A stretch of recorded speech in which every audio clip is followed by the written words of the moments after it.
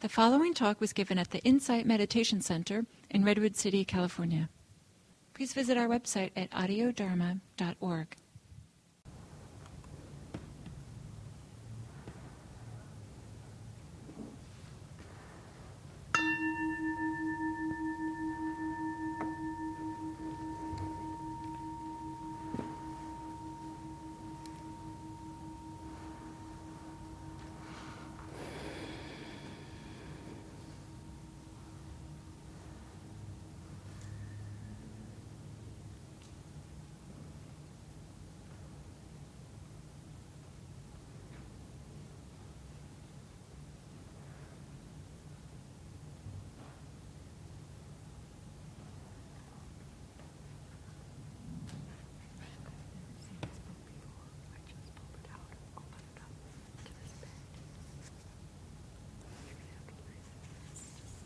Right now?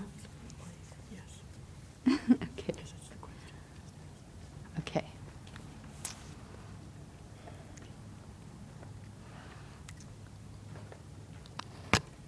So how many of you are familiar with Gil's book, Monastery Within?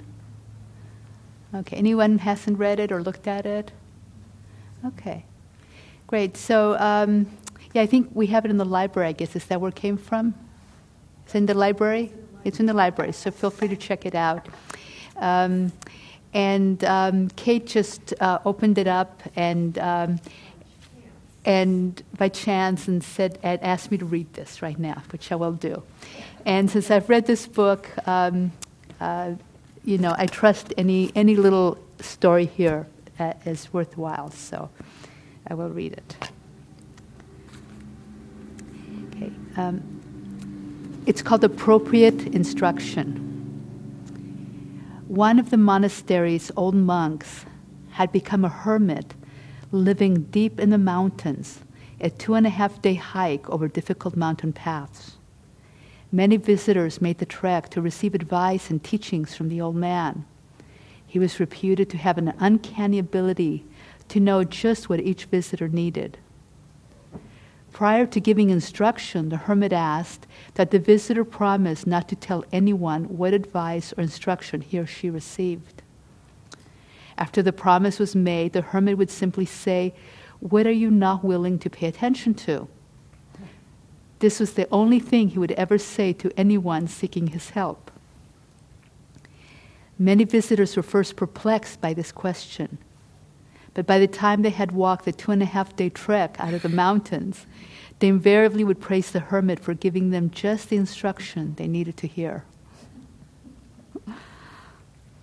Thank you, that's great. That was perfect. That was perfect. That's wonderful.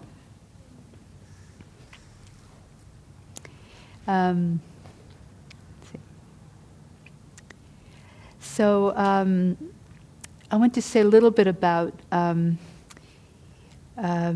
all lack of truth comes from being caught by either greed, hatred, or delusion. So any lack of truth that we have in our lives comes from one of those characteristics. Pardon me? Greed, hatred, or aversion and delusion. So I'll say a little bit about each.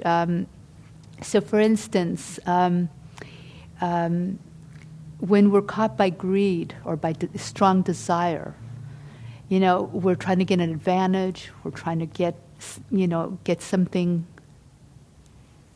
we're trying to get something we want, so we're caught by that. So in that moment, we're not in the moment. We might try to manipulate the situation. We might, people lie. Why do they lie? They want something, right? They get caught by greed. They might want approval. They might want to be praised. They might want to, just plain right, an object, But, that's a very, very, very strong force.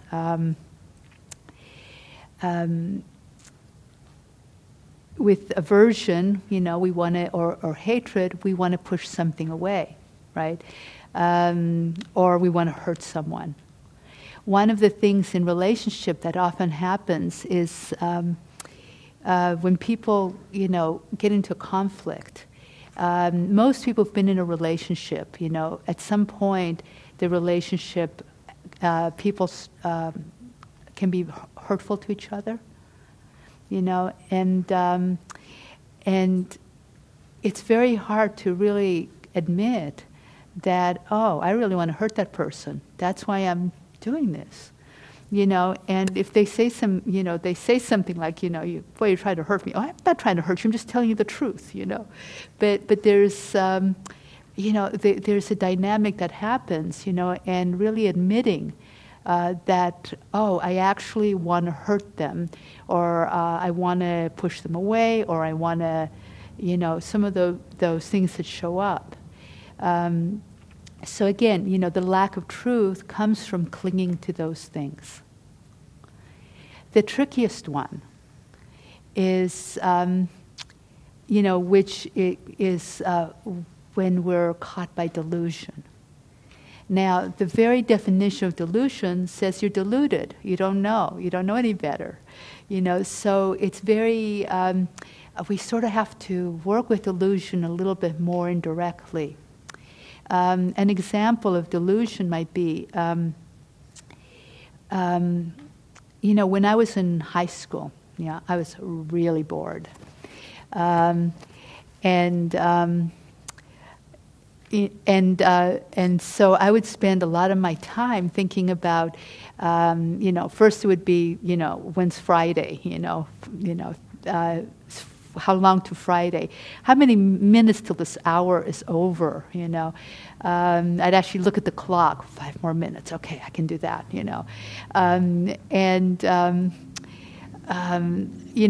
Or I would be looking. Oh, summer vacation's coming. Okay, I'll be done with school. So it was like this, looking forward, and the feeling was that, well, then life will start when this is over.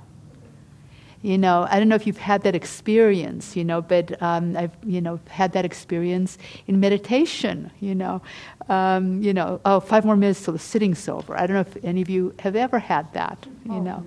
But it's this feeling of we're caught with the idea that some other moment is going to give us what we need.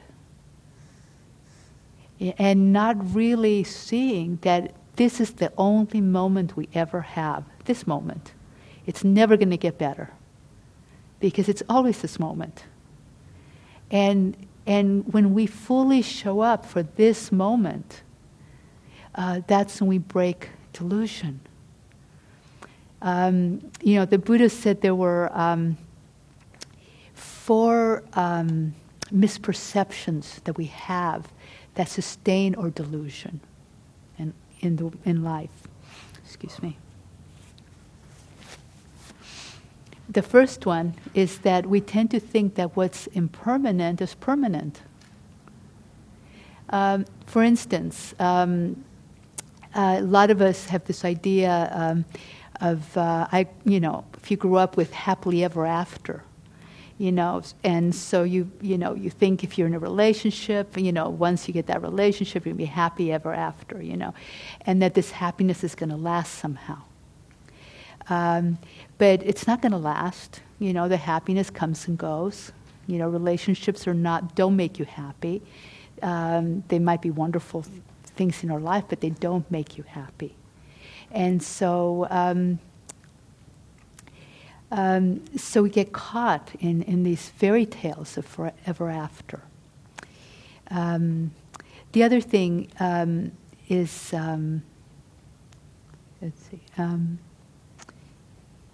that what is suffering, we take suffering to be happiness. We interpret things that are suffering, that cause suffering, to things that make us happy. And one of the really good examples is that people tend to think that things make them happy, right? Lots of stuff. And they, people, especially, if you've got money issues, if I only have, money, then, I'll be happy because I don't have to worry so much, And they found that 70% of lottery winners lose their money within a few years. That's an incredibly high percent. So the next misperception, you can come up with a lot of examples about that. Things that we think will make us happy. This is it. And you look close enough, and anything we cling to causes suffering. Anything we try to hold on to. We think about our children. If you have children, right? You love your kid, and you're trying to hold on to them, but they're gone. In fact, they turn a certain age, and they're not all that interested in hanging out with you. They're, and that's it's not permanent. It's not permanent. It's not going to make you happy. It can. So those misperceptions let people put so much, like I know in my own personal history, my mother, when my sister and I left home, she was devastated. She kept trying to grab onto us. We were her happiness, and it was sad. It was really hard for her. It's very, I have a lot more compassion now than I did when I left home.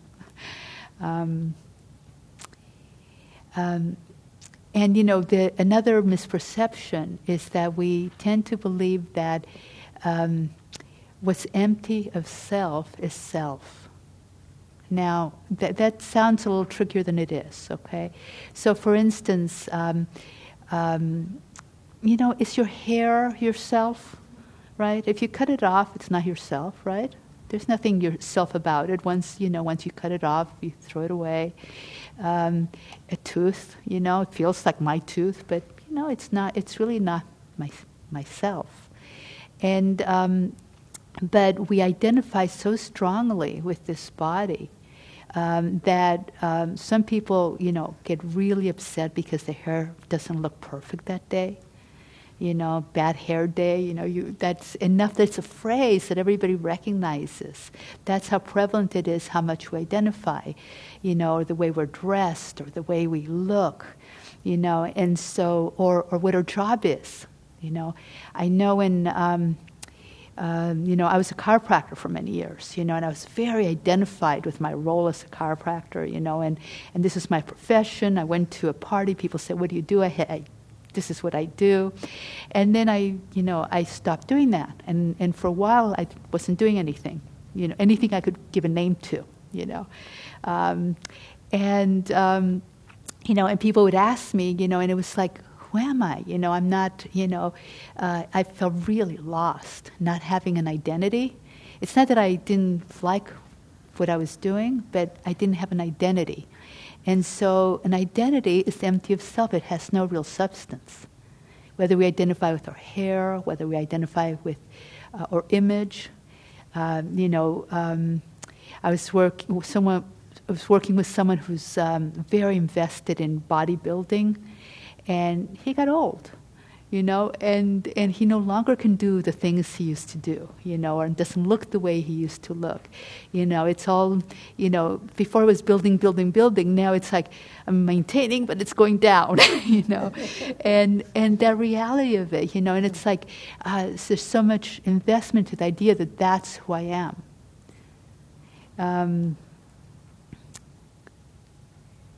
And the last one of the misperception is believing that what's not beautiful is beautiful. And we do that kind of thing all the time. Like, how many of you were around at the time of, anybody here, at the time of beehives in the hair? Or bell bottoms, or, which actually came back, I guess, But all these things, that we think, oh, that's really beautiful. They're so fashionable, and now it's not so beautiful, right? It never really had any essence, I always am perplexed when people say, "Oh, they don't have any taste." It's like, well, they don't share my taste, but there's nothing absolute, So the reason I bring these up, because it's the way we, when we get caught by wanting, by aversion, pushing away, and by looking at things, misseeing the reality this way, we're not connected with the truth of the moment. We're not connected, when we're trying to puff up our image, we can't really show up fully. If you can't have a really intimate conversation with someone else, if you're busy taking care of your image. So these misperceptions, need to be, seen through. It's not like you can grab them and say, okay, no longer misperception.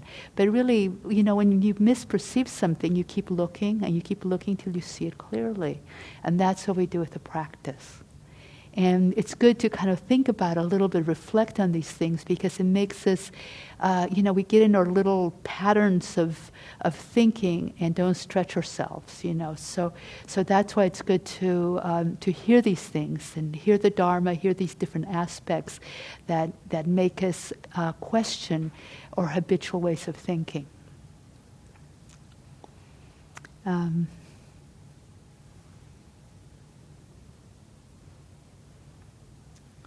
So I think that's all I had for right now. Do you have any questions before we do a breakout group, or last breakout group? Okay. So what I wanted to do is work with the question: what are the conditions in your life, the things in your life that are helpful to you to be more truthful? What are the things that make it easier to be more truthful? And it might be something that you have a little bit of, or something that you might want to get more of, but what are the conditions, the things in your life that are helpful to you to be more truthful? You got the question? Okay, so what I'd like to do is, maybe, let's see, how many? 3. Break up into split in half, so 7 people. Is that we have? 4 or 5? Yeah, but what? I'm going to take off. Okay, great. No problem. So 2 groups of 6, around 6. So, and we'll go for about 10 minutes.